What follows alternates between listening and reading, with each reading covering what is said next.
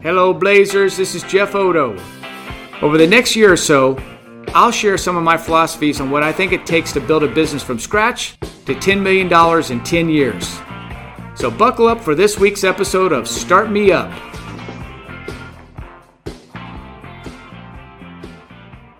If I told you there were two things you could do to dramatically increase your closing ratio, would you do them?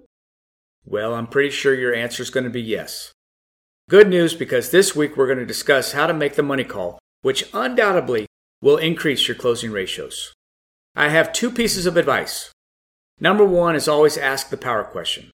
Now, I've already talked about the power question twice before in this podcast series, but it bears repeating again. The power question asks, out of all the other contractors you're looking at, who do you like the best, and more importantly, why? This one question eliminates all of your competition except for one. All right, second piece of advice. Make the correct version of the money call. So let's start with the incorrect version of the money call. Hey, Susie, it's Johnny Johnson with Citywide Facility Solutions. Good news, I can clean your building for $2,200 per month. Is that in the ballpark? All right, now let's look at the correct way to make the money call. Hey, Susie, it's Johnny Johnson with Citywide Facility Solutions. How are you? Good. Did you see the Chiefs win last night? Yeah, okay, awesome. Well, hey, as I promised, I told you I would get back with you on the pricing, and I have some good news. Susie, you said that your budget was around $2,000, and after talking to the operations team, I am confident we can provide you the results you desire on the scope of work we discussed for $2,195 per month. If you think you can make that number work, I'd love to present the proposal in person on Friday afternoon at 2 o'clock as we had previously scheduled. What do you think? All right, now, out of role playing, let's discuss the differences between the two versions. The first thing is you don't ever want to ask if your bid is in the ballpark.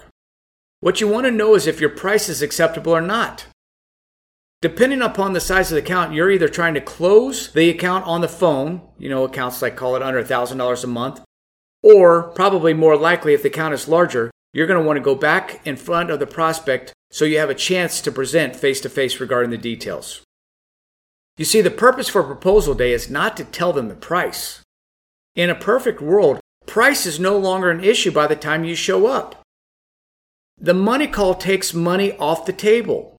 The purpose of proposal day is to present the details, answer any remaining questions, and if you are the last to present, which is of course always the goal, you just might actually end up signing the agreement. Point is, your mindset should be that you're always going there to close rather than to present. However, if you wait until proposal day to tell them how great you are, then there's very little chance of closing the deal. If we follow the process properly, most of the education can be done prior to that day. However, if you wait until proposal day to tell them your story and the price, then they're going to need more time to compare proposals and make a decision, which is going to put you right where you don't want to be, which is, of course, the chase. If you can agree upon price on the phone, give them time to review the other proposals, then the purpose of proposal day is totally different. Second thing, notice how we priced it at $2,195 instead of $2,200. Subtle, I know, but take a look back at your last 20 bids or so and see how many of them could have been rounded down by $5 or more.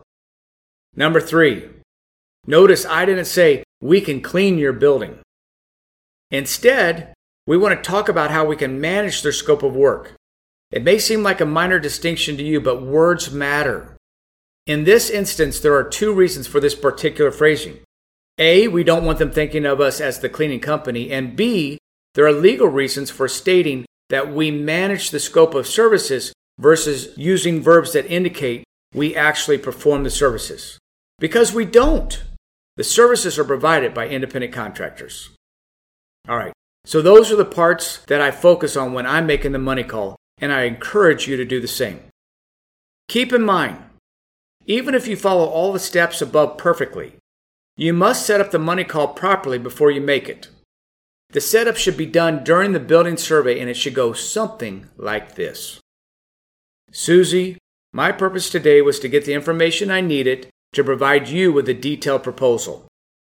I now think I have a good understanding of why you're changing, what you want out of the next contractor, and I think I have what I need to provide you a price that will work for both of us.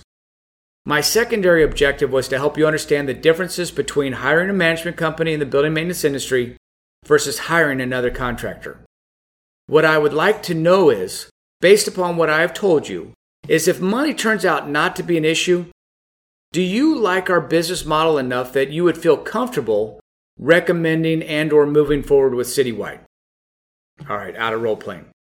Regardless of what they say, yes or no, you're going to say thank you and you're going to ask why. Even if they say yes, I would recommend Citywide, you want to know why. And then when you're finished with that conversation, you're going to set up the money call by simply saying, Susie, I really enjoyed our time together.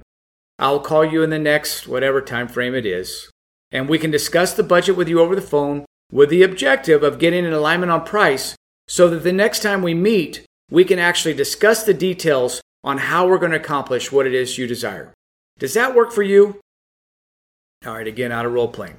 Now, fact of the matter is not everyone's going to agree to this, but if you can have this conversation prior to presenting the price, chances are you're going to be in a much better position to eliminate the chase and close more deals quicker. And don't forget, people buy from people they like and trust.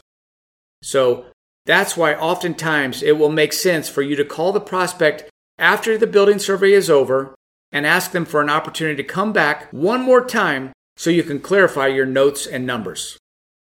The main reason we recommend this and why it works so well is it shows them that you are detailed while providing you another opportunity to build rapport.